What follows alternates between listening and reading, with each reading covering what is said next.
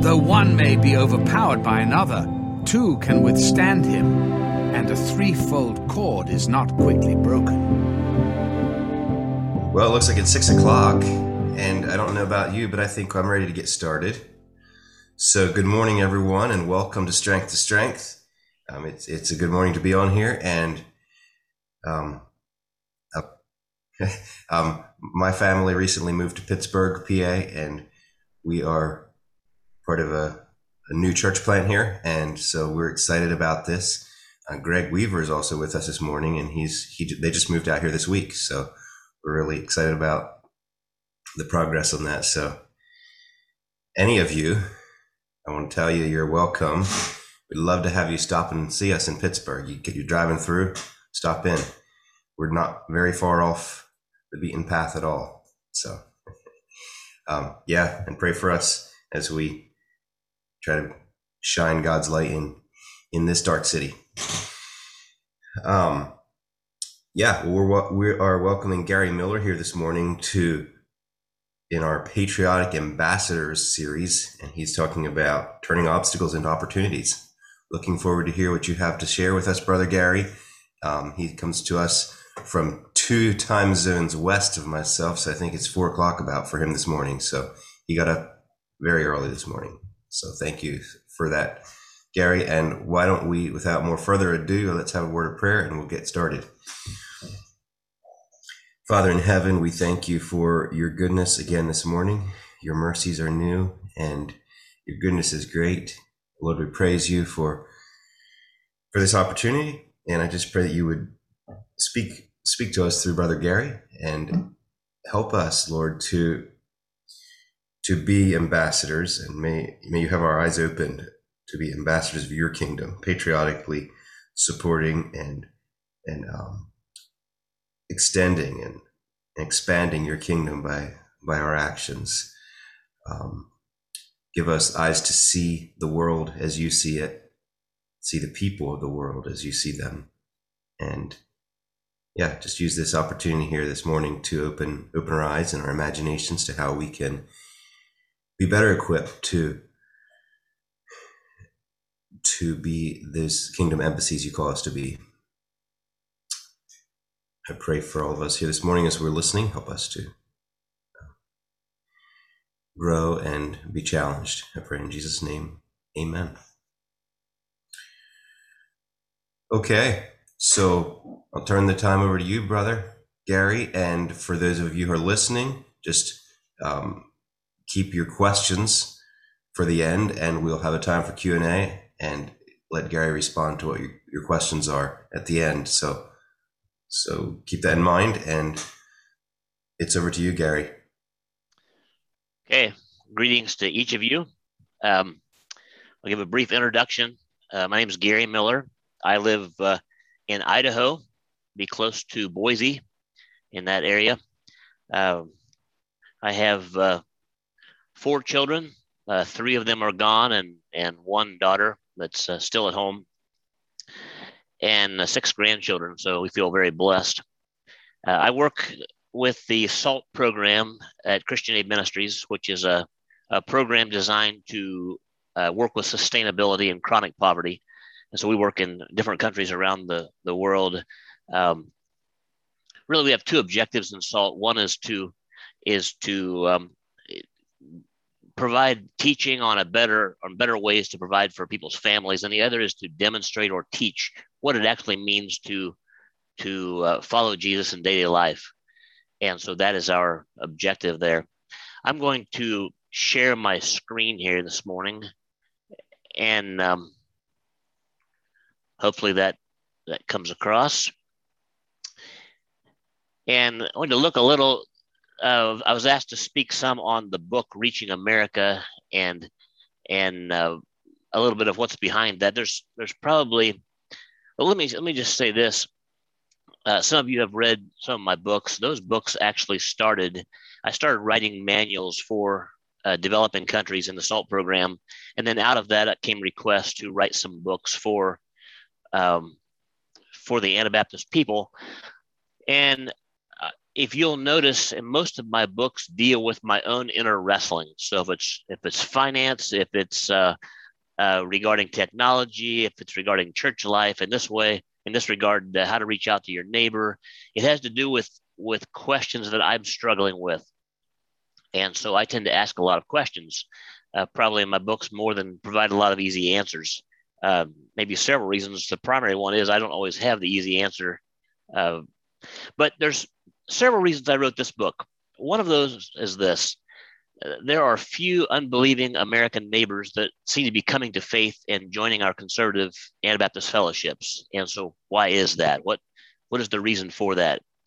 Another is that our culture has changed, but sometimes as I look around in our churches, our methods haven't. Sometimes we're not connecting very well with the people we're wanting to reach out to.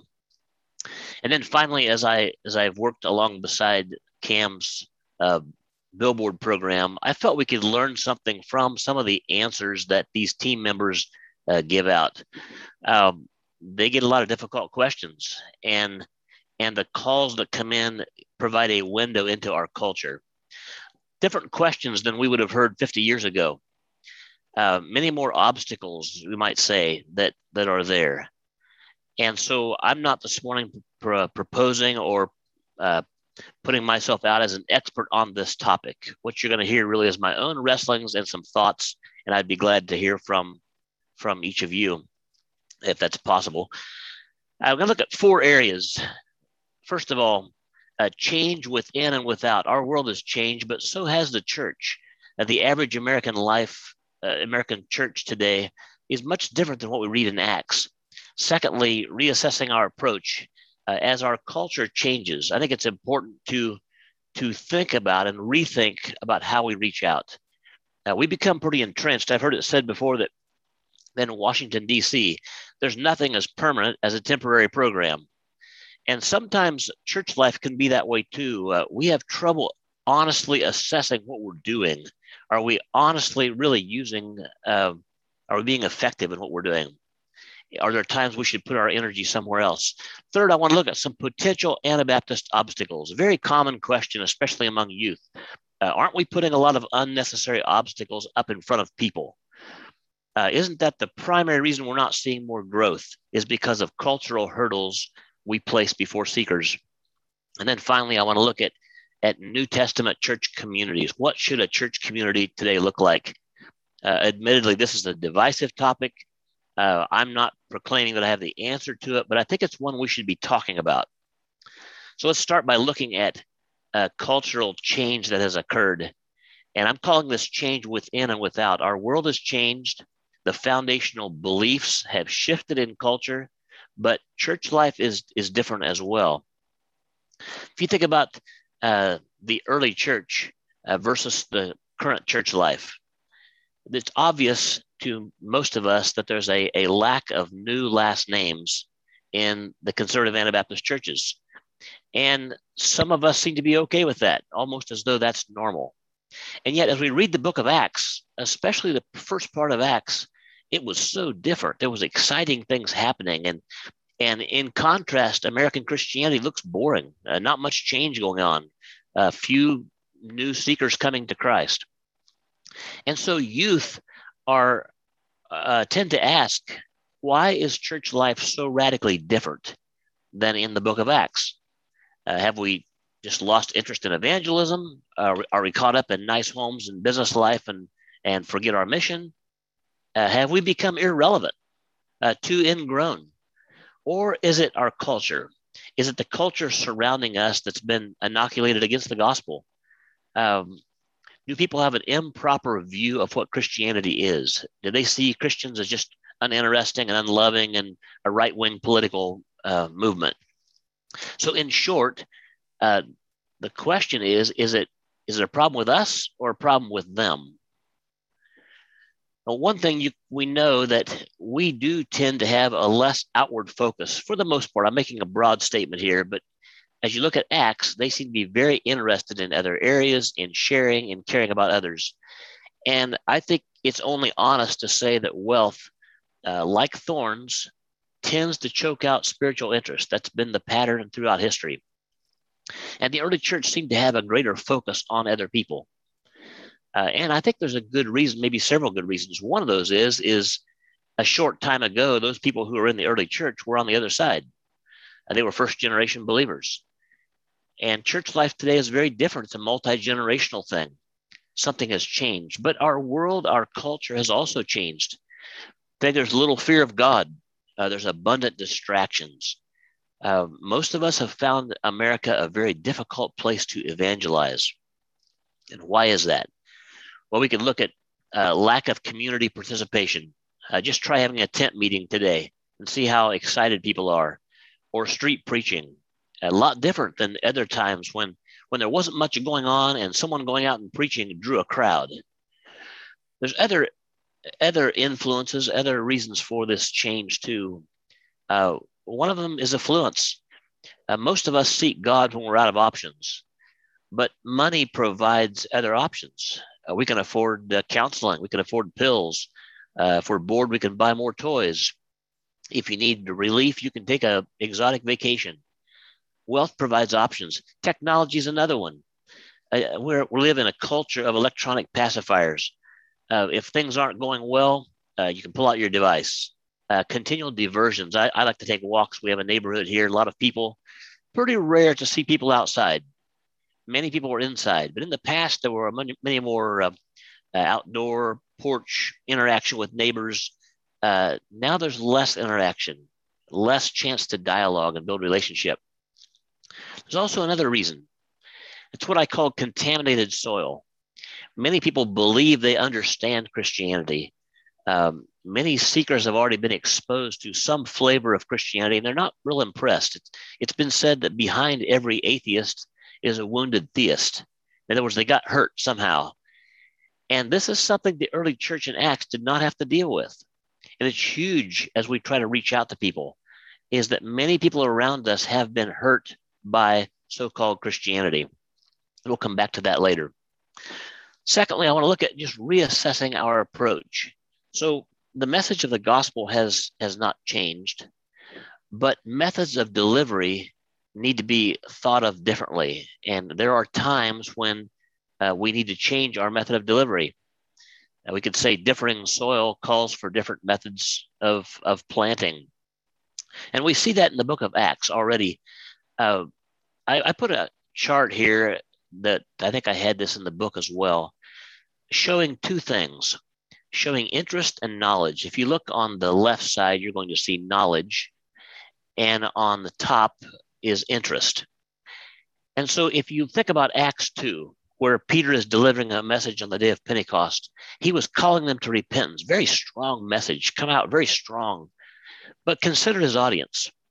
They were Jewish people. They had a fear of God. They had a good grasp of the Old Testament. And they were very interested in knowing what they should do. Our family just read this last night, and I was just shocked again at the terror they must have felt in knowing they had just killed the Messiah. They wanted to know what to do. And so on this chart, you'll see it shows a very high level of interest, good knowledge. But if you go to Mars Hill, Acts 17, Paul was speaking to a completely different crowd. He was probably over here on that chart. They had little, if any, knowledge. They were just kind of curious, wondering what was going on. So Paul didn't start out the same way Peter did. He started out talking about their gods and their superstition. And he tried to reason with them. Completely different approach than Peter had. He even quoted one of their prophets to make a point. I find that interesting. That's like reaching out to a Mormon and using Joseph Smith and quoting him. It's like, is that how you reach out to people? But they were creative in how they reached out. Today, one of the fastest segments of American society is known as the nones. If you think about this chart, they're probably down here somewhere. Not only do they their knowledge poor, it's been contaminated. They already think they probably have a pretty good grasp of what Christianity is. And sometimes as we try to give the gospel message, as we call it, it can actually harm them. Because we're not dealing with people who have no concept. We're dealing with people who have an improper concept. Now, we can share the kingdom of God. That's one thing that I think there's universal appeal in. Everyone can agree that things aren't right in our world. And the good news is that God has done something about this. But considering the worldview, the background, the audience, I think is very important. The other thing that's important here is it takes time to change. I like to just think about this in terms of when you try to share a different worldview with someone, as you're trying to share Christianity, for example, think about and compare it to how you see evolution right now. Have you ever wondered what it would take to get you to embrace evolution? If someone come up to you and tried to explain to you the virtues of evolution. Here's a chart here. If you think about moving someone from a confident creationist over to a confident evolutionist, if I wanted to move you across that continuum, how would I do that? What if I walked up to you and said, give you a tract that said the answer is evolution? Would that actually move you across that line? And probably not. Because when you have a deep-rooted worldview, it's hard to move across that line. But if I wanted to move you, I'd have to do this. I'd have to expose you to something that you didn't know or weren't aware of. It might be maybe new links in the evolutionary chain that we just found, or doubt about the truth of the Bible, and even then it would take multiple exposures. You'd have to have a lot of proof. But if I was successful with that, if you moved a little, you would probably move over to investigation. Is this evidence really valid? Now, even with all of this, you'd want to look at it from multiple angles. But let's just assume for a minute that the logic held. You would keep moving. You finally would get over here to doubt. Is there a possibility I might be wrong? Is that even a possibility? Now, here you are, you're caught between two beliefs. You're not over here at evolutionist yet, but you've been shaken. There's something there that's shaking you. And if nothing changes in the facts you're investigating, you'll probably keep moving over to an awakening of evolution might be true. There's a possibility that could be. And your gaze would start to shift over toward a totally different worldview. And then finally, you could move clear on over to confidence that actually the world evolved. And just a couple of things I want to think about in this chart. First of all, everyone you meet already has a worldview of some kind. And secondly, we change worldviews very slowly. We don't just quickly move across that. So if you go back to your unbelieving neighbor, maybe you're agnostic or you're atheist, what will it take to move them?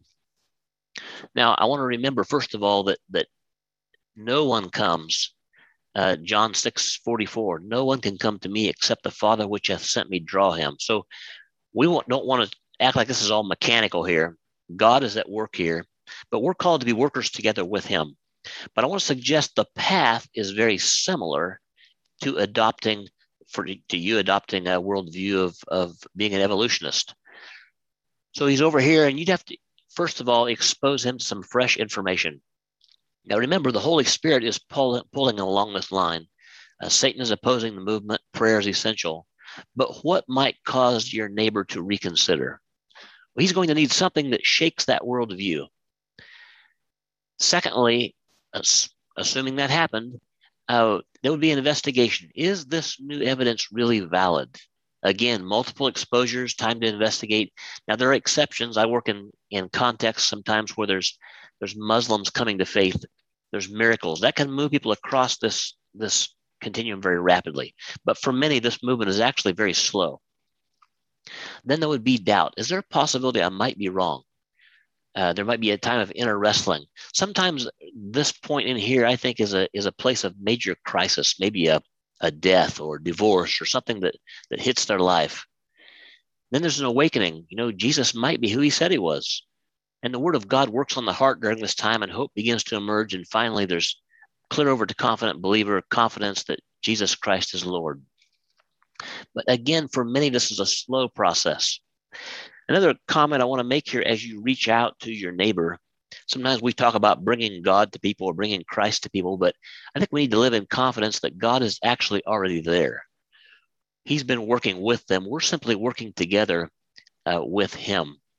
But increasingly, if you look at this chart, Americans are over here on the left. They're living, many people are in that segment there.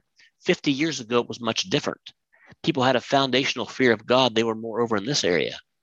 They were more interested in listening. The general public, there was a basic understanding and a grasp of the fear of God. Our culture today, I think, is much more like Athens in current day America. So what will it take today? I want to propose there's a need for disquieting exposure, something that shakes their presuppositions. So again, if you go back here, this is our unbeliever on the chart over here, total unbelief. We want to reach out to him, but many times we reach out over here on the faith side. We give him a tract which explains a gospel message. It really has no connection with him. He doesn't believe in God, so why would he fear judgment? It's like you giving me a tract on evolution. It just doesn't penetrate. So how do we reach this man? And that's where I would call it disquieting exposure. And it could be apologetics. It could be his reasoning with him. But many times I think it's unsettling evidence, something he sees that shakes his current worldview. And once he begins to question, then there's a possibility of moving over to where the things that we're using, gospel tracts, those types of things can work. He's open to new thoughts. Now, I want to say this. The Bible is powerful literature across this continuum. It does contain disquieting evidence. People read it and they connect and they understand that that's what the Bible is saying. It's what's going on inside me as well. But increasingly, there's fewer and fewer people reading the Bible. And yet they believe that they understand Christianity. They watch the news and they see things like this. They see people carrying signs with hateful messages. Maybe it's a promoter of gun rights or a political movement, signs that portray all this. It may be very difficult to convince them that God is a God of love. I think it's very important to consider the message we carry. And even our countenance, whatever it is we're carrying, are they seeing joy? Are they seeing love? Are they seeing peace? Let's go back for a little bit. What is it that provides this disquieting evidence? In other words, what are some examples of disquieting evidence? And I just made a list here I'll share, and there's more. Number one, believers willing to humbly discuss scientific evidence. There is a shortage of apologists in our churches, people who are interested in new discoveries, who aren't afraid to ask good questions. They aren't afraid to humbly admit there's much they don't know. There's a great need for that. Two, sacrificial love between believers, seeing people with different temperaments, personality, interests come together and love each other sacrificially. And we see that in the Church of Acts. Right there in the first chapters, we see different backgrounds of people all coming together. It says they were of one accord. That's a powerful witness to a world. People that are willing to give up strong personal preferences for the good of the brotherhood. It's a great witness. Three, businessmen who ensure you win in a transaction. This is rare in America.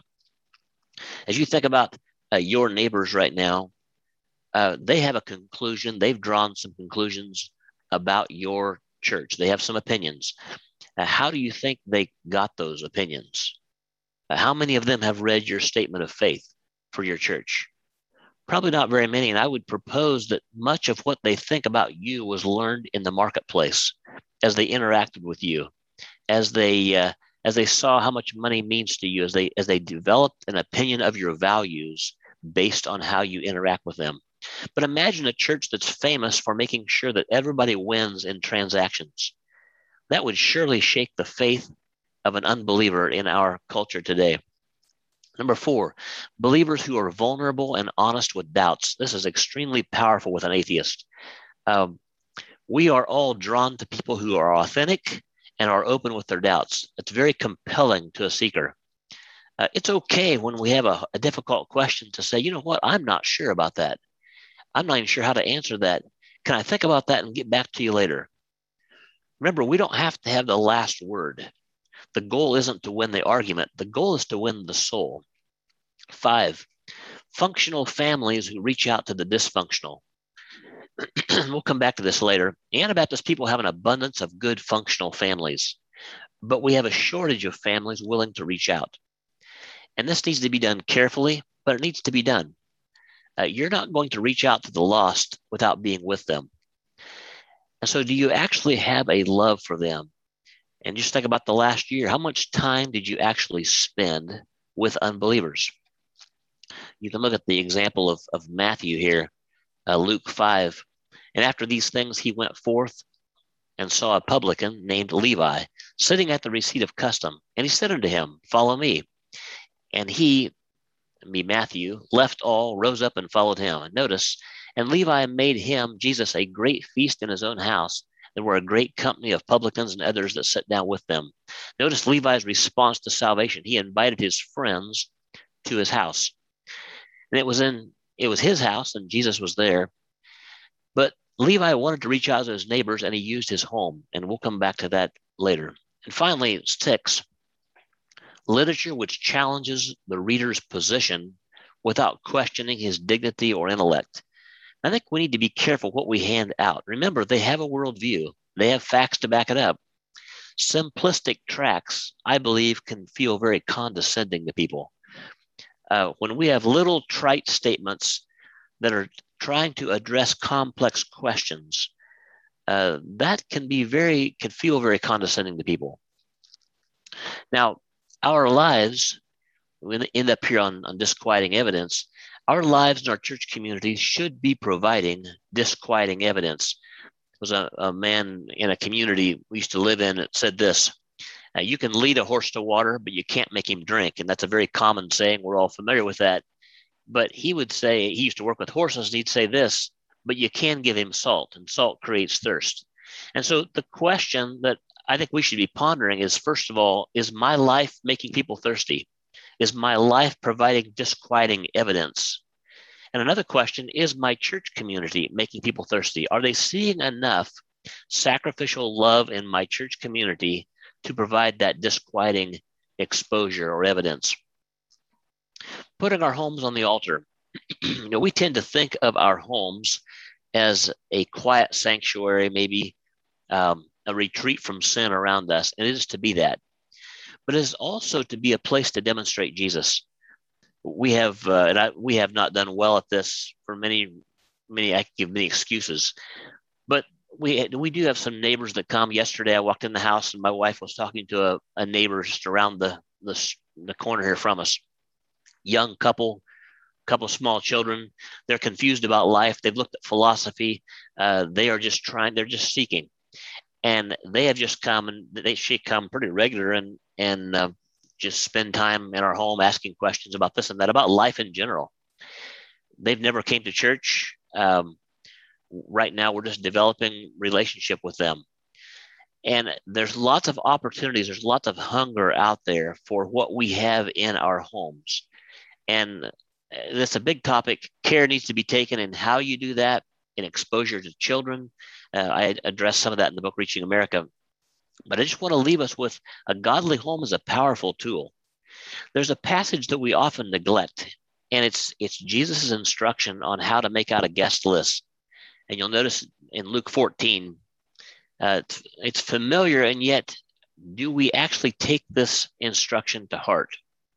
Luke 14:12, he said also to the man who had invited him, when you give a dinner or a banquet, do not invite your friends or your brothers or your relatives or rich neighbors, lest they also invite you in return and you be repaid. But when you give a feast, invite the poor, the crippled, the lame, the blind, and you will be blessed because they cannot repay you, for you will be repaid at the resurrection of the just. So Jesus in this passage tells us who not to have and who to have.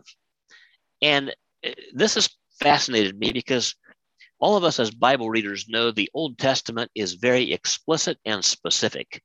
When God wants to be specific, he can be. Right down to which toe to put the blood on and so forth. When you get to the New Testament, there's a real lack of specifics. Just try to find instructions on how to marry someone or how to ordain a leader or etc. So when Jesus speaks this specifically, I think we should set up and take notice. Again, we have good homes, and it's a gift we should be sharing, finding creative ways to share that with other people. Another approach we need to think about is seeing business as mission. And I mentioned earlier, what is your neighbor's opinion about your church? It's a huge opportunity. We've been given huge business ability and opportunity. It's a great place to demonstrate Jesus. And we should be teaching and demonstrating how that is to be done in our businesses. Now, I want to look at some potential Anabaptist obstacles. What are the hurdles we may be placing in front of potential seekers? And should we worry about that? In other words, are we laying unnecessary burdens on seekers? That word unnecessary, I think, is important. There was a concern, and these words come from Acts 15, obviously, but I think this should still be a concern. In other words, are we asking more than God would in our situation of people? Now, there are some hurdles we should not be ashamed of. Jesus gave many difficult commands. We can think of divorce and remarriage, two kingdom teaching, defenseless living, on and on. We should be embarrassed defending Jesus' teaching. That's not legalism. But our greatest challenge and question, and what we wrestle with, I think, are agreements or decisions we come up with that are designed to enhance, help, promote, even preserve a counterculture lifestyle. God doesn't give us explicit instructions on how to survive in 2021. America is a difficult place to survive. And so we have biblical principles. We come together, and as communities, hopefully, we prayerfully consider. We want a safe path for ourselves and our children. But while we're doing this, we should also be wrestling with this question. Are we placing an unnecessary burden on seekers? And there's going to be a tension between those two, between preserving and promulgating. Sometimes the obstacles from our perspective are different than we imagine. And so I want to look at what are the real obstacles that seekers face. And there's other lists. I went out a few years ago. I had to give a presentation, asked to give a presentation. And so I went out and just tried to find as many individuals who are currently in an Anabaptist community who come from a non-Anabaptist background. And I wanted to know several things. I wanted to know, like when they walked in the door for the first time, what were the huge hurdles they saw, the obstacles? When they joined in a community, what were the hurdles they've had to overcome and wrestle with? Just so I don't forget, I would encourage any of you to do this. Sit down with people who have come from a non-Anabaptist background, spend time listening to them. It doesn't mean that all their observations are correct even, but I think we have a lot to learn. Hopefully I'll come back to that. I want to just give a few things that I did here. Think about the obstacles they face. Just think about Anabaptist cultural obstacles from a non-Anabaptist background believers. First of all, assume they would not be welcome. Many of them said this. They knew who the Anabaptist people were, but they just assumed that they probably would not be welcome there. And I just want to say this. It's going to take more than just a sign in front of your building. It's a posture. It's a way we live. It's how we interact with others. Second, aloof and condescending attitude, cultural pride. This one was consistent. I had an individual that called me several years ago, and they said this. They said, originally I joined an Anabaptist church because I was on a spiritual journey. I wanted to get closer to God. I saw there were doctrinal issues in my evangelical church that were not being lived out, and so I wanted more. But as I look around today, what I'm seeing many times is people who are not on a journey. They think they've already arrived. And I thought I was joining a group who was still trying to get closer to God. But in reality, I think I've joined a group that actually feels like that they've arrived at the epitome of where they should be.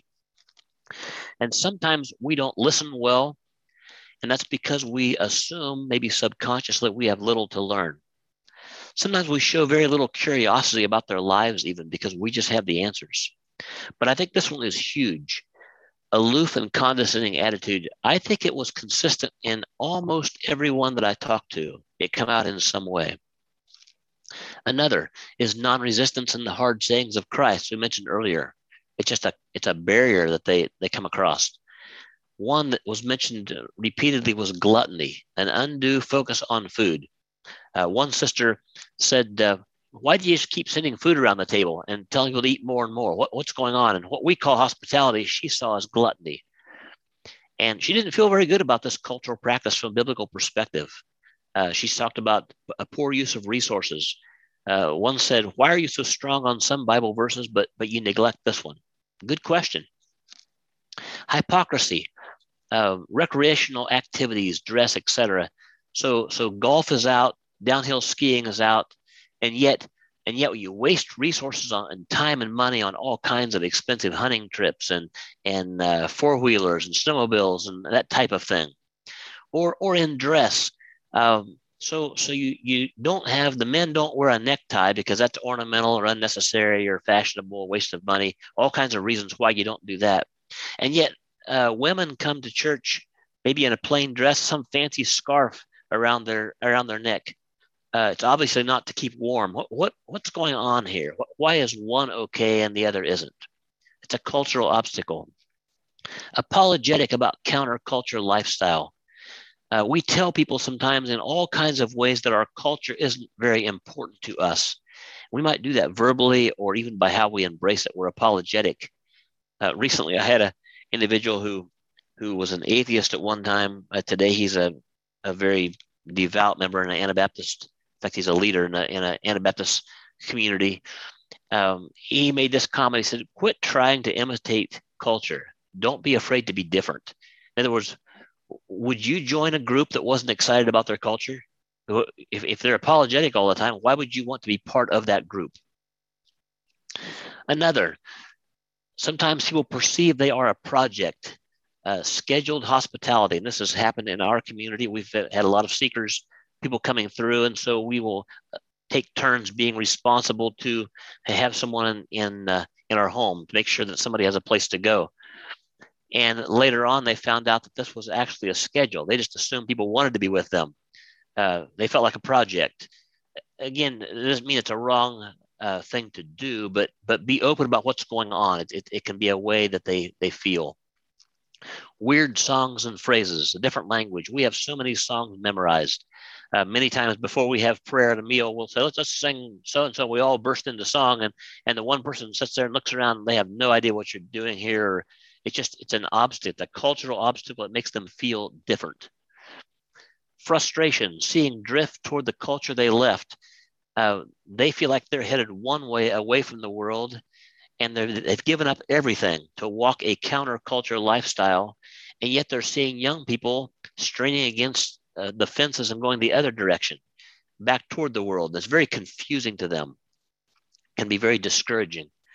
Appearance, fear of the evangelical friends. This is one that came up. This is one we typically think about. There's an assumption that one person mentioned that they were afraid to go back to their family reunion the first time. Just assume the first thing people saw them, they would assume that they're being saved by works and that they're legal, part of some legalistic cult. Appearance isn't as big as I had assumed, but it can be an issue for some. Hospitality, feelings of inadequacy, another big one. Not used to having company. I had one sister ask me, why didn't someone teach us how to have company? I didn't know how to have company. How do you have people in your home? I'd never done that before. Shallow conversation, reluctance to share. One lady told me she'd been a Mennonite for 15 years and no one had ever shared a deep struggle they're having. She said, I know there's struggles, being the counseling centers are booked, but lots of shallow talk.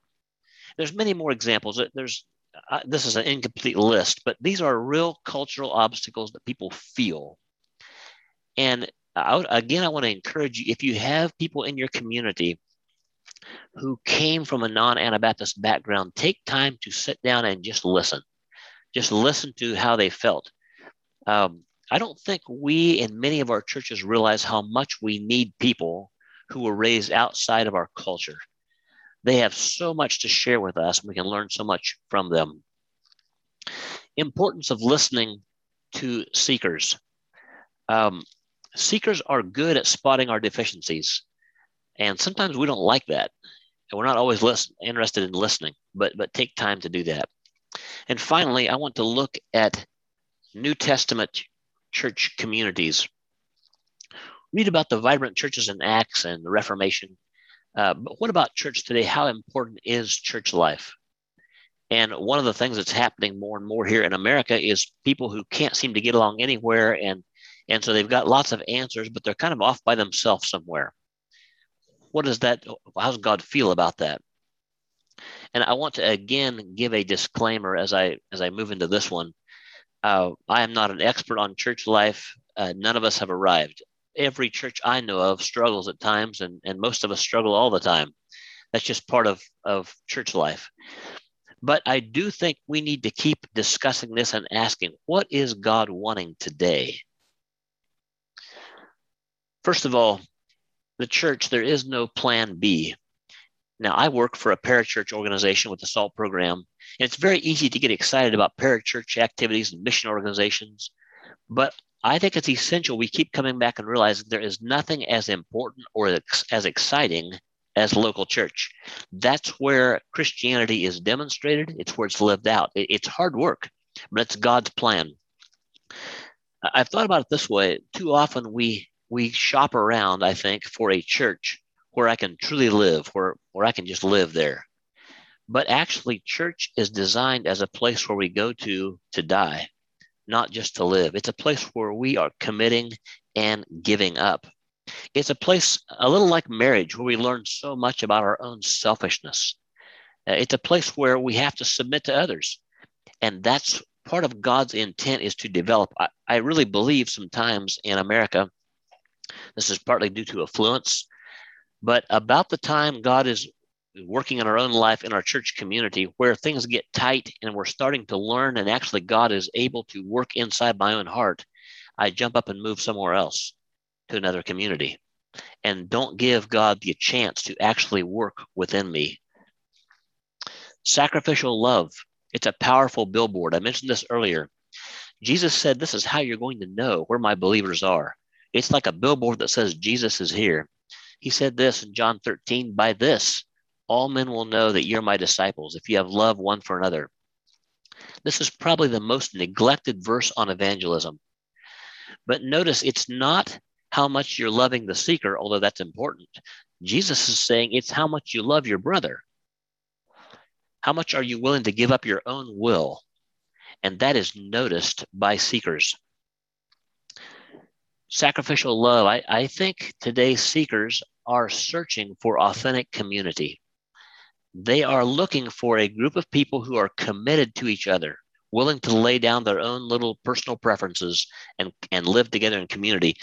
I've been interested many times in thinking about the tour buses that circle through Amish communities. Why are they there? And you can say, well, it's partly due to people who are living, people see them as stuck in their past. But I think there's something else. I think there's something very intriguing to an American. The thought of these people are submitting their life to a larger cause, to a larger community. There's something attractive about that in individualistic America, in the loneliness and alienation that people think or feel. There's something that pulls people there. Church life multiplication, it was God's idea. God is the author of multiplication. You can plant corn and you get more back. All that is from God. It's a very basic principle in nature. It's a principle in business. There has to be profit to survive. But church life is the same. And I think we should be concerned if multiplication isn't happening. It may not always be possible to plant churches, but I think we should recognize that an inability to multiply isn't normal. That's not how God thinks. God does think in terms of multiplication. The historic Anabaptist challenge, except during times of persecution, that there's always been a challenge between preservation and promulgation, or offense and defense in the church. And I want to put a chart up here. I use this chart is in Reaching America. And like all illustrations, it isn't perfect, but it may, I think, help us visualize a little bit of this challenge. So I want to start with a continuum here. On the right, you see a family church. And on the left, you see a church family. So a family church, what I'm calling a family church, is a group of believers you worship with. It's a it's a place where the biological family unit is preeminent, and where the goal of the church is to bless the family. And on the other end, on the left, you have church family. And this is where the community of believers to which this is a community of believers to which you are committed and accountable. The group is preeminent, and the goal of the family is to bless the church. Now, take just a moment and identify your congregation on this line. What level of commitment is there in the people there? And we'll come back to that later, but I want to look at another continuum. So this is one part of church life, but there's another one. Church life wasn't intended just so we can enjoy ourselves. So I put a vertical continuum here. On the top is evangelistic or intentional about reaching out locally. And at the bottom is little focus on local outreach. So if you look at these two continuums, identify your church on the vertical one as well. How interested is your church community on reaching out to your neighbor? Not even talking about programs necessarily, but a genuine interest in your neighbor. Now, these two continuums, if you identify yourself on both of them, also describe what I'll call 4 different church models. So I have these identified as 1, 2, 3, and 4. I'll start with number 4, the bottom right. It's a church community that's weak on community and weak on outreach. You could call this one maybe a social club. Move over to model 3. It is strong on community, but it's weak on outreach. So they're probably preserving their culture. They take good care of their own. If you're in this community and your business burns, they will be there the next day or next week to help you rebuild. There's also in number 3, usually a lifetime commitment, but there's also very little interest in other people. They tend to be ingrown and think about themselves. Model 2, the top right, there's a strong focus on outreach. There's probably a mission board and a kids club and a jail ministry and lots of that, but very little commitment to the church community. In fact, the average member may have only been there a few years, and if they find a better church, they might move again. They might move on down the road. I want to propose that model 1 is what Jesus actually had in mind. That's where there's a strong commitment to each other and a strong love for your neighbor as well. And there's no question this one is difficult to maintain. In fact, I would say that Satan will fight this one. You will run into satanic opposition to this one. I don't think maybe Satan doesn't care too much if we're strong on community and weak on outreach. Maybe he doesn't care that much if we're weak on community and strong on outreach. But when you get those two together, when you get strong commitment to community, sacrificial love, and a desire to reach out and share with your neighbor, Satan will fight that. But in spite of that, I want to encourage each of us to aim for God's best. Don't stop dreaming. Even though none of us would say, yeah, that's where we're at. We're on number 1. Let's keep aiming for that.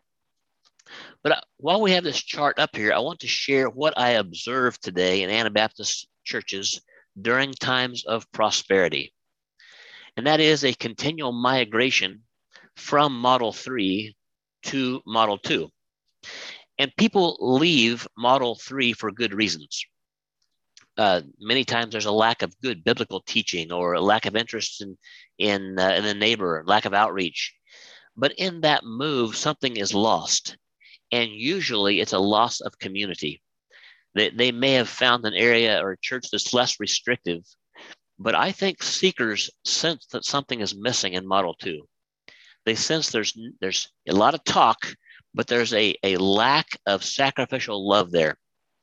And again, none of us have arrived, but try to think about where is your community on these 4 models, and then wherever you are, wherever you find yourself, I just want to encourage you to do what you can to move your community toward a model 1.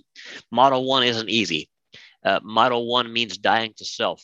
We live in American culture, very individualistic, but model 1 is an admission that dying to self, submitting to my local brotherhood is actually connected to outreach. There's actually a connection there. I want to conclude there. We face many obstacles in America and reaching out. And some of those we can't do anything about. but some we can. And I want to encourage us to focus on what we can. It's a time of tremendous resources and opportunity in America. We're living in an age like I think it's never been before. And so we should be doing what we can to bless and advance the kingdom of God. Some of the obstacles that we face can be opportunities. Sometimes what we see as obstacles can be opportunities. One of the things that I think about many times is this area of dress. We don't like to talk about it, and yet it keeps coming up, and it's kind of an expression of who we are to other people, and we don't always like what it portrays, and I understand that. But we work some with Muslim refugees here in Boise, and our modest dress is a huge opportunity. It just opens all kinds of doors. And one more thing I want to say just about this thing of dress is this.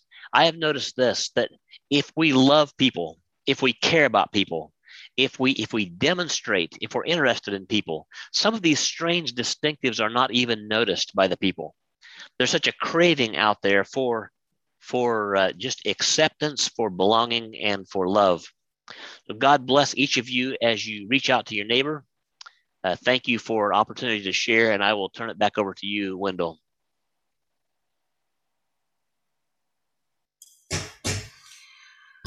Well, thank you so much, Gary, for sharing that. One thing that stuck out to me there, you told us, don't stop dreaming about what church should be like. And thank you. Thank you for that challenge. We need that and that reminder. Looking for God's best in church life, and that means strong community and strong outreach. So, yeah. Okay. So I filled a couple pages actually with some scratching as I was doing while you were talking, Gary, and I have a couple questions, but so maybe just one to get us started here is, so you talked about sacrificial love in the community being a billboard saying Jesus is here. So I guess my question as I was thinking about that is how does the outsider see that happening? I'm questioning about that. So maybe you have some thoughts on that, Gary. Good question. Obviously they have to interact with a community to see that. I've noticed this. We've had times in our church community where there's been tension.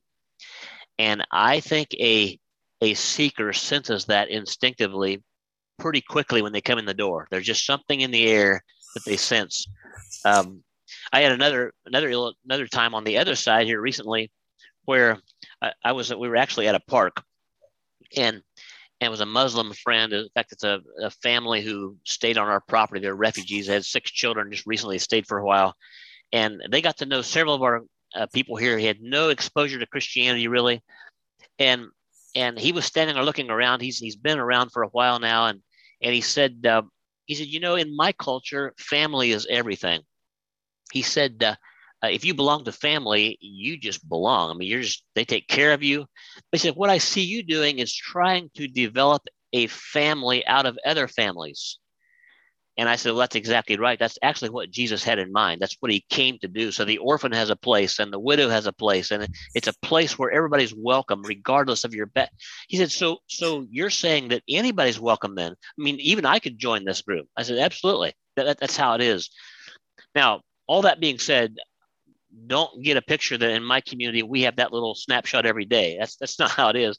But it just struck me that he expressed exactly what I long for in community. Mm-hmm. I think that's what Jesus had in mind, is enough caring for each other, enough love internally that's even seen externally. Amen. Yeah, thank you. Okay, I'm sure the rest of you have questions, and so go ahead and pose them for Gary. Maybe this isn't exactly a question, but one thing that I've found helpful in working with people from other backgrounds is it seems like sometimes the outsiders almost need a particular person or family to feel connected to. It's difficult for them to feel connected to everybody, and almost feels like it's helpful if one of the families really takes them under their wing, so to speak, and really makes them feel like family, and maybe spends Thanksgiving with them or Christmas, or makes them feel connected in a way that everybody can't, but more of a personal connection. We we're working with one family that moved over from Germany and joined, or is looking at joining our church. And it's just been, whenever they come into the area, they stay at our place most of the time. And it's just been I think a good relationship there. And I think that's important. Yeah, thank you for that. I want to make one comment on that. It's good for people to have a close relationship, but I think a church that loves each other intensely and have a clear vision, they don't make a project out of a person. So, in other words, we had a situation here several years ago with a couple that had marriage issues from the area here. They didn't have the home was dysfunctional, and we at one point just encouraged them to go to another home and talk to them and go to several homes. And they came back and it was refreshing to them that we had enough confidence to tell them to go somewhere else. It's like it gave more impact than if we would have tried to do it alone. And so there's a place, I think, for personal connection, and yet there's also a place where community comes in and is a beautiful thing when they sense that, hey, go talk to them. There's no strings attached to our family. You can just go be with someone else as well. Right. Good point, though. People do need that personal connection.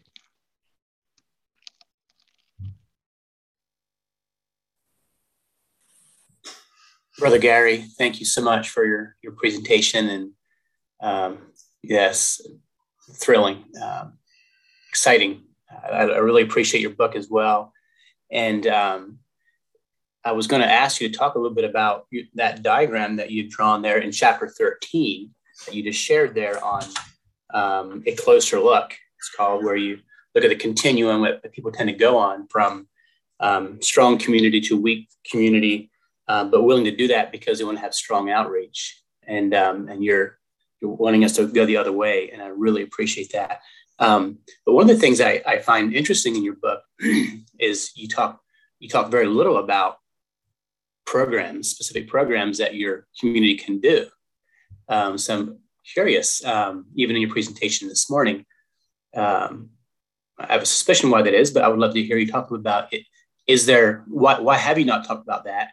And also, is there any programs that your church can do that you think would be something good together? Yeah, it's a good point. You've pointed out. I tend to write about things where I think there's a need, and so I don't tend to think we have need for more focus on programs. I'm not against programs. Obviously, I work in the SALT program, so I'm not opposed to that. And we even have a program called Salt and Light that's used in church communities here in America. It's a way to be. You can take a training program, learn how to reach out to your neighbor through it. I'm all excited about that, but I'll have to admit that even while developing that program, I was concerned that the Anabaptists would say, "Oh, there's a program how to reach out to my neighbor," and actually, the majority of reaching out to your neighbor is simply being with them and caring about them. And so, as we designed the program, Salt and Light, it is very effective. It's a way to reach out, but really, it's a way to build relationship. Don't think of outreach, local outreach, as something where you can just sign up and pay money and get a little program. It's all real easy. It's just a lot of hard work. It just means spending time with people that aren't always real easy to get along with and have struggle in their life, and they're dysfunctional. If you think about the people that Jesus was encouraging his followers to be with, they weren't the easiest folks to be around, I'm sure. They were the needy people. They were those that had struggles. And so we've developed a certain lifestyle many times. We like our lifestyle. And when I think about reaching out to my neighbor, sometimes it feels like that my lifestyle might be under attack, and I might have to change something. And I don't want that. And so I walk away from it. But I guess my plea would be, I'm not against programs, but don't assume that programs are the answer to reaching out locally. I think it has to do with our heart.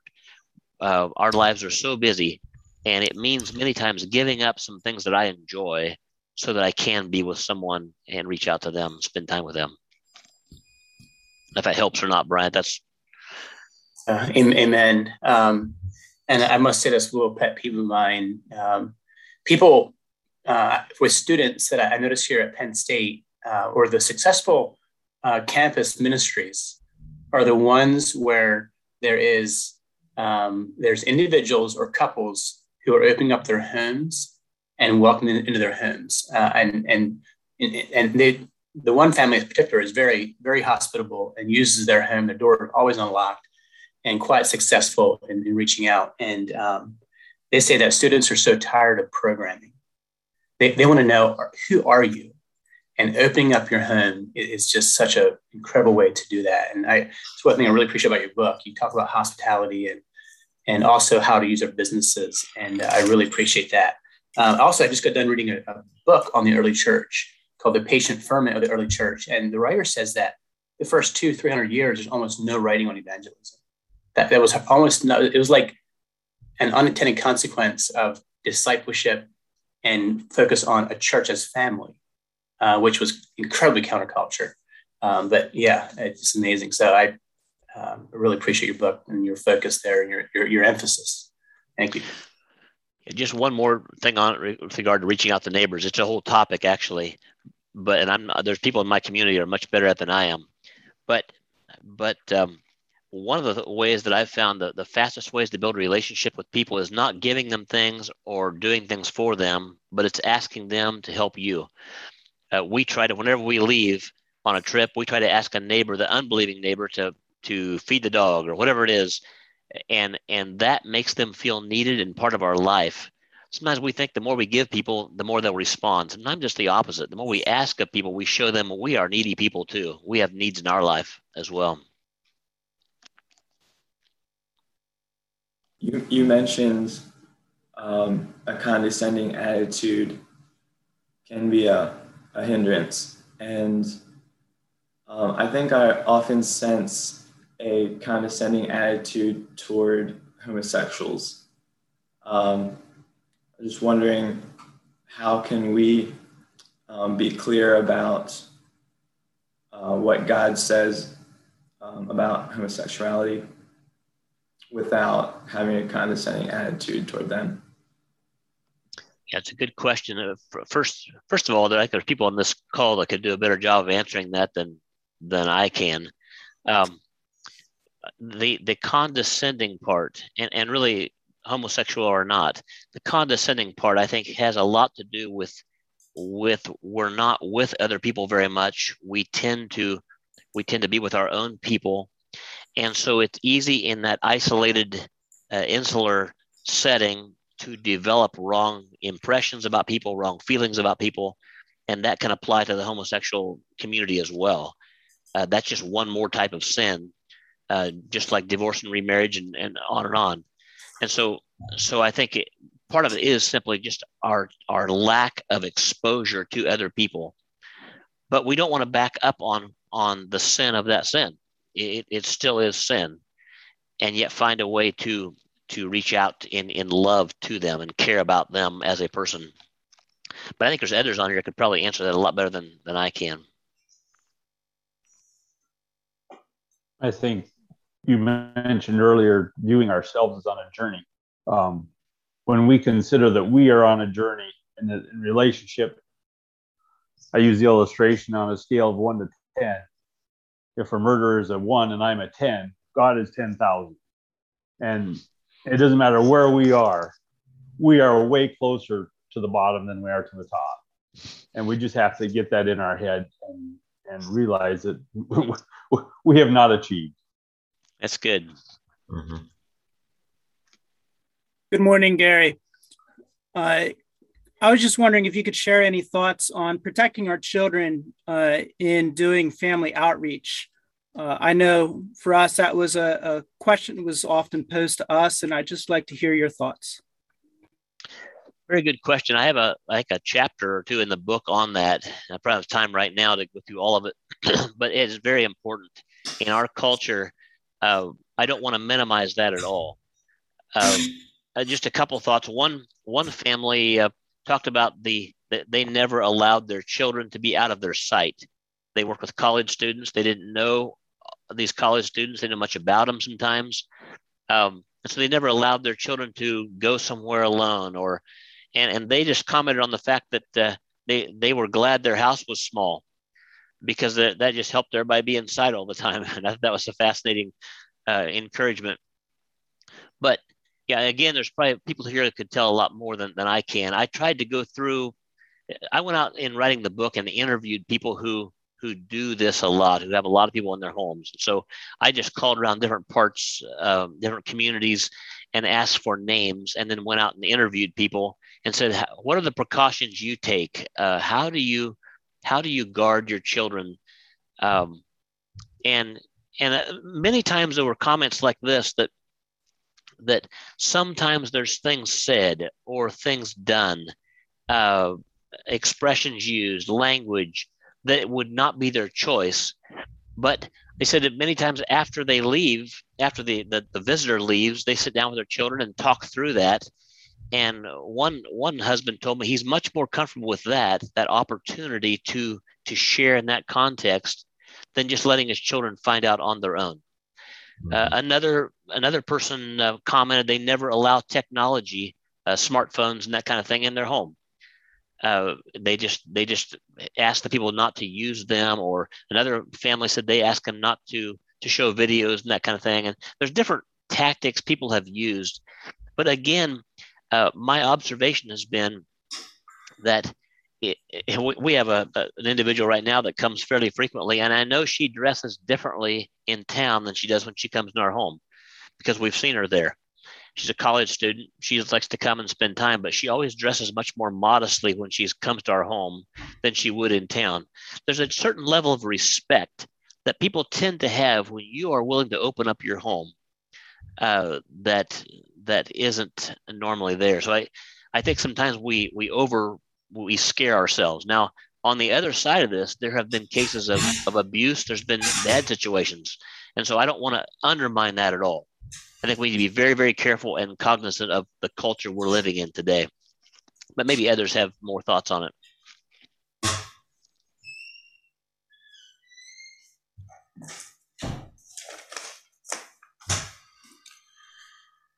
Yeah, thank you for that answer, Gary, or those thoughts.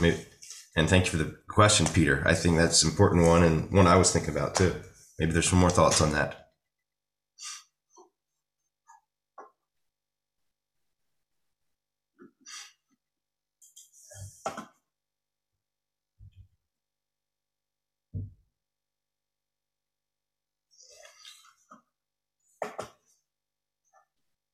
Okay. Including our children in our ministry is helping them to see that as a ministry as well.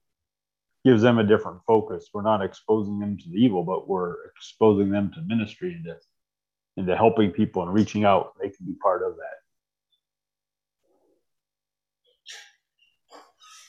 that. Good morning. Gary, you mentioned that we should do all we can to move our churches toward number one. I'm wondering if you have any thoughts on how to do that, coming from a 2, 3, or a 4. How do we do that without losing some of the other? How do we keep that focus? And sometimes we face resistance toward that, focusing on, there's a lot of focus on family, or there's not an interest in outreach. And sometimes we face resistance toward moving toward a number one. How can we do that humbly and graciously? Any thoughts there? It's a very good question. And of course, it's very difficult to answer as well, because you're looking at a broad spectrum of possibilities. I would say this. So what I had is a Model 2, I believe I'm on the chart in front of me right now, of where there's a lot of interest in outreach, but not a lot in community. I had a church leader tell me one time that he said he has a lot of he has youth sometimes that they're all about doing something big, that they want some change needs to happen here overnight. We need to start reaching out. We need to do more. But he says, I have the sense that their commitment here is about zilch, that they're just barely in the church. Like they have 1 foot in the church and 1 foot they're going to leave if I don't do what they say. So he said, I have this tension inside. Is it worth tearing up my congregation to make the change that I might agree with when they might be gone next year anyway? And I think that's a real fear that leaders have, is what you're saying as a young person might be correct, but how strong is your commitment to this group? And I've wondered before if a young person would say this first, that I want you to know, speaking to their leader, I want you to know that I'm committed here. I am planning on staying right here. I'm committed to this group. Here are my concerns. If we might be more effective if we first laid down our own life and said, I'm going to do whatever I can to make this work, instead of this thing of, if I don't get my way, I'm going to hit the highway. I'm out of here if this doesn't work out right. And so I don't know if that helps or not, but I think there does need to be a level of commitment there. And I know I'm saying some people that's very difficult for them to hear, but I think there does need to be a level of commitment in any setting if we're going to work together and actually move our communities. So yeah, I'm not sure I can answer that totally. There's a broad range of problems. You look at the other three models. And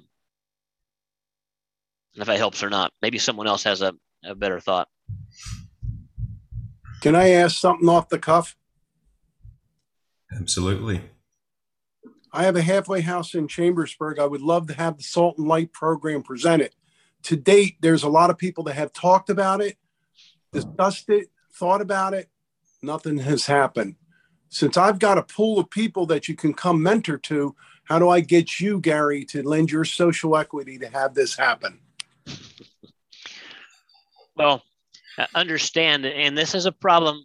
This is the number one problem we've run into in the Salt and Light program. Is it's not that the program, if you want to call it that, doesn't work. It's that when we have people come for training, and about after the first several sessions, there's this glazed look comes over their eye, and they're realizing that, you know what, if I actually went down this road, I'd have to change my way of life. And so, yeah, maybe we can put out some exciting idea to get people to a meeting, but there has to be a genuine interest in reaching out that's strong enough. You missed the point. Okay. I have a halfway house with 12 men who want this program. You send someone to do it. You mean someone to come and train? No, someone to come and teach. So someone local. Everything that I've tried to do is create ponds where you guys can fish. I've got a pond. I have 12 men that want this. Come and fish. Okay, so I live in Idaho. It's a little tough, but we'd be glad to come and help teach individuals in your community. If you have someone in your community, there's a lot of Anabaptists there, so I'm sure you can find someone there that would be willing to teach it. Again, you missed it. I've had this going for 2 years, a discussion to do Salt and Light. People have talked about it, but nobody's done anything to date. So either my pond isn't good enough or the people aren't prepared enough. I need help. You mean you are already using the Salt and Light program? I have a halfway house with men from prison that want to take the Salt and Light program. I've been waiting for a year for a group of men to pull it together. They haven't. So you open the opportunity for me to ask you to use your social equity to have this happen. So let me understand. Are you saying that in your community, there's not enough interest? You don't have enough men to do it, to teach it? It's been a year that we've been talking about it and nothing has happened. So I would take there is people that are unable or untrained enough to do it. Yeah, well, we can provide the materials, the training. Social equity is what I need. You know, people that's taken the program. If you call them and say, hey, there's a group of people in Chambersburg that really want this program, let's put our foot where we say we want to. Now, Don't take me a jerk. I'm going to back out because I need to. That's fine. That's fine. And I'm sure there's people in Chambersburg area that would be glad to help. I've got that confidence. There's enough people there. We just need to find a way to do that. And I do. Well, maybe I live a ways away. Yeah. So Gary, Patrick is trying to get us motivated to maybe motivate someone else. So, yeah. That's good. So, yeah. Any other questions?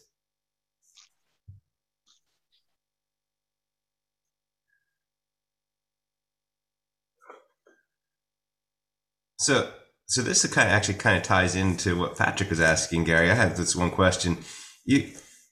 What's your big deal about when you're talking about the evangelism scale? You have that local thing there. What's the big deal with that? Why is that so important? You're saying why is local more important than somewhere else? Right. The only reason I'm focused on that probably is that's what this book was about, was reaching America.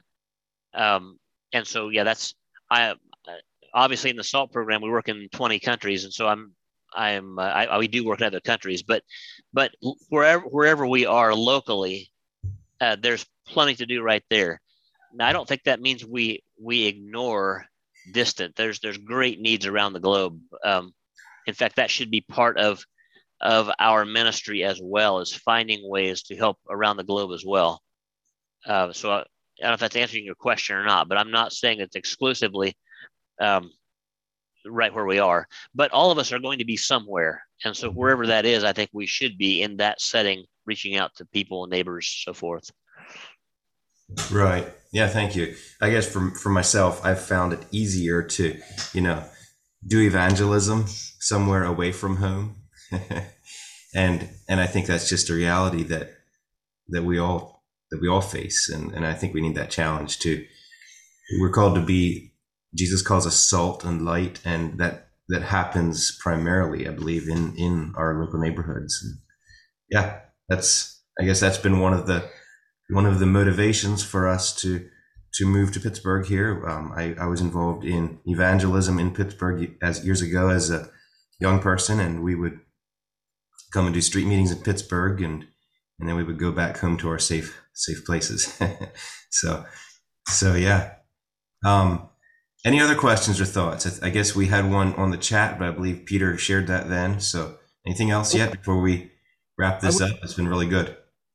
I would like to say, Gary, I really enjoyed your presentation. I was on pins and needles. It was concise and to the point and very well thought out. I really enjoyed your presentation, brother. Thank you. And Lord bless you there. I hope you can find the support, and I'd be glad to talk later. I need your help to find it. I'd be glad to talk to you later on if I can connect in some way with finding people there. I'm sorry. Hey, Gary? Yes. Do you understand the Salt and Light program correctly? Can I make one comment on that? The Salt and Light program is more not that you come and fish, but you give us the fishing line so we can do it. Is that correct? That is correct. So what we're doing is providing materials. So we're using economics, or we're using finance as a vehicle to build relationships with people. And so when people come from the community, they usually come with issues of finance, and it can be our own young people as well. But it's just simply a way of coming together and walking through. It's a very interactive program, but it's a way of helping people grasp their own need from within. We use lots of stories of other people, which we all like that. We like to talk about stories of other people that are failing, but our goal is to eventually get to where they say, that's a lot like I am actually as well. That's a struggle that I have with money. Money is an interesting thing. One of the reasons that I have been attracted to it, I think, especially with regard to outreach, is it gets into just about every area of our life. A few years ago, we had a Hispanic couple here in our community. They were struggling with their finances, and they came over and they were going through their budget and their checkbook, and they were spending more than they should. And so I asked them, I said, look at your expenses and just think about what could you cut out. And they got down to cable TV, and one of them turned to the other one and said, do we have to have cable TV to survive? And he stopped, kind of froze about then as he suddenly realized whose house he was sitting in and that we don't have television. And so we had probably a half-hour discussion about television, about why we choose not to. And we would have never gotten there without economics. Economics, it was the vehicle that got us to talk about just the blessing of not having a television in the home. So that's what the course does. It uses economics, but the goal is not really economics. we want to help their economics, but we also want to help build a relationship with them and provide a platform for that. So yes, we provide the materials for that and training for it, but we're relying on local people to actually do the work. You're right.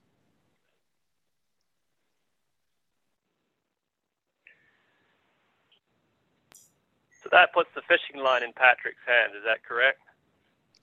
Well, that's what I was trying to do. What do you mean putting it in my hand? I'm running a program. I have 12 men. I have a business I'm building, but I have a community that professes that they want to outreach, and I'm trying to give the string to them. I created a pond where you can fish. Come fish. I have a gentleman named Darren. He got about $160,000 after 26 years in prison. And I can't tell you how hard it was to talk him off the edge. He was going to buy a Harley Davidson. He was going to buy this. He went into a car dealership. He was going to buy 2 cars. And I'm discussing these principles with him like, you don't need this. And I finally got him to buy a house because I explained to him he can't sleep under a Harley Davidson, but he can sleep in a house. But, I'm doing my end. I'm overwrought. That's why I'm asking you to come grab the line. Yeah, I appreciate that. And I feel your pain in that. There does need to be, and I'm sure there are people around there. We need to find ways to connect you with them or them with you. Maybe they're on the call today. Maybe there's somebody on there from Chambersburg. I'm guessing. I don't know. I'm whipping the fishing rod around a little bit, trying to thread the eyes. Yeah, I've sensed that. That's great. Yes. I have a question. Go ahead. What do we do if we belong to a community where, when Jesus sent his 70 disciples out, he said they were supposed to go to the house of Israel and not to the Samaritan cities, and we're told that means we're only supposed to go to our church people?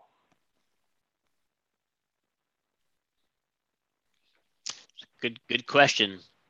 And I'm probably not very qualified to answer it. I do work with communities sometimes that would be that way. I was in a setting one time. I remember I gave a presentation and after that I sit down to lunch with a large group of men. They were all from one community, and I started to say something, and the man sitting next to me said, "Just a minute, Gary." He turned to the rest of them and said, "Now you need to understand, Gary comes from a church where they actually want people to come in from the outside. Now go ahead, Gary. Go ahead and talk." And so I know that does exist. And I don't have any down pat answers. I actually get quite a few phone calls from people asking me that question of, should I stay in my church or not? I'm not qualified always to ever probably to answer that question for people. Yeah, very difficult. Maybe there's someone here that can do a better job. I'm not sure how to encourage you right now. What could we do to start on the small scale ones? Well, I think all of us can reach out to our neighbor. In your setting, would there be opposition to reaching out to your neighbor? As long as I wasn't inviting the church. But even that can be a start of sharing and caring about him and showing the love of Jesus. And the Lord can do amazing things too. I would encourage you to keep praying. I've seen communities change when they, I think sometimes the idea of someone successfully coming from a different culture and joining a culture like yours is like an impossibility, and it doesn't have to be. And so I just would encourage you to keep praying toward that and keep reaching out. None of us believe that our church community is the only church community. I'm very thankful if our neighbors over here that we're working with, if they end up joining a group that I would view as a biblical group, we're not in competition here. We're not all trying to see who can steal sheep from each other. We're wanting to move people closer to the kingdom of God. So maybe there's input from others of you. I think there's probably people on this call that have come from a background more that way, maybe a Model 3 that could speak into this. Well, Gary, I think you touched on something that is very important, and that is the people who often are interested in outreach are the people who are really critical of the group where they are, criticizing them for not reaching out, and maybe even criticizing them for culture and all kinds of things. And they basically, through the years, have given the church the concept that people who want to do outreach are people who are the least loyal to the church. And I think we need to really work on that. I think if we want to do outreach, we should work on establishing the fact that we love our church, we support what they represent, we want to build the church as much as we want to reach out to people. I have people call me from communities where young people are really excited about evangelism, excited about all kinds of things. And they say, well, the older generation, they're just dragging their feet. And I say to them, well, you build strong relationships with that older generation and you stay in your church. Like you said, change is slow, accept that fact. And you are the next generation. If you're faithful and loyal and do your work in your home community, you might be amazed what happens in the next generation. Yeah, thank you, John. One of the things that I have been intrigued with is that many times after seminars, there are youth at the back that want to talk, and they're on fire. Something's lit inside them.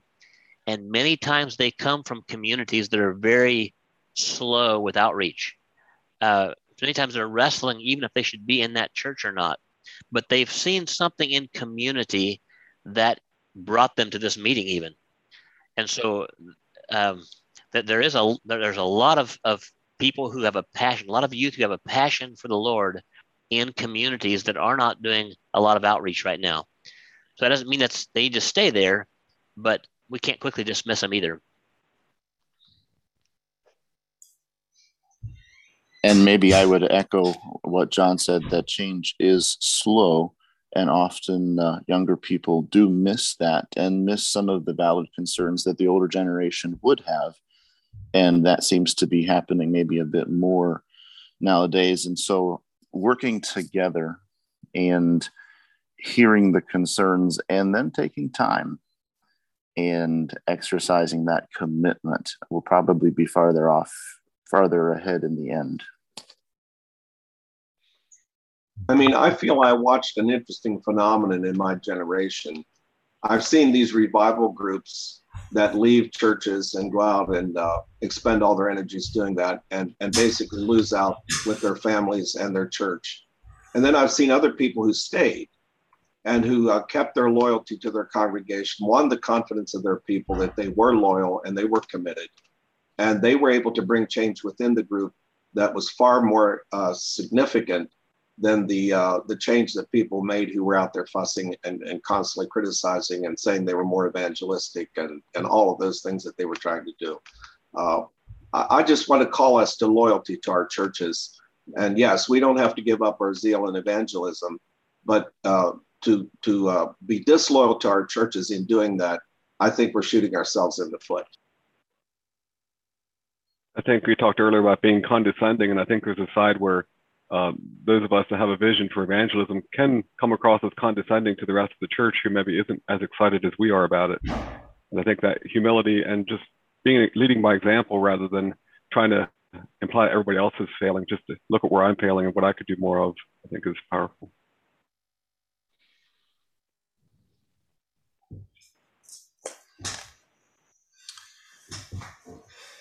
Yeah, fascinating discussion. Any other questions or comments yet before we close this? You probably have other plans for the day, Gary. Yeah, I do. Yeah, it's getting late in the day. It's 5:30 here now. Okay. Well, if not, just a couple announcements. If for those of you who are on this morning, for brothers here, there's a S2S Sisters event happening this afternoon at 3:00. God, Grace, and Godly Womanhood by Darla Weaver. And so you can share that with your wife or your sisters or something if they are interested in that. Maybe they already know about it. And then 2 weeks from now, there is a we're having another patriotic ambassadors event, and that is another talk by Leonard Hagee on crossing cultures. So 2 weeks from now, Saturday morning, 6 a.m., Crossing Cultures by Leonard Hagee. Looking forward to that. Any other announcements? I don't think so. I think Gary, if you would lead us in a closing prayer yet. I'd appreciate that. And thank you so much for coming on, and everyone else for joining us this morning. Okay, let's pray. Father, we come this morning through the name of Jesus, Lord, just confessing that we've touched on an area here that we struggle in, that we're not always sure which way to go. We have many questions. Lord, we want to reach out. We want to care about our neighbor, and yet we're not always sure how to do that. We want to have strong communities, and we're not always sure how to do that. And so as we part here this morning, would you bless us? Would you guide us? Would you give each of us a stronger desire to follow close to you and a sense of your presence? Bless our communities, Lord. We just confess that we struggle many times in loving each other, in caring about each other, in listening to each other. And so help us to develop strong communities, and help some of these brothers who have difficult questions about how to encourage evangelism in their local community. Give them wisdom, give them guidance, and just help all of us to have grace for each other and charity and strength in these last days. And we ask this through Jesus' name. Amen. Amen. And thank you. And God bless your day, everyone. Goodbye. Brother Gary, I really appreciated your presentation. It was concise, it was practical, it was honest, and God bless you. Thank you, John. Lord bless you. Thank you. Goodbye. Thank you. As iron sharpens iron, so a man sharpens the countenance of his friend.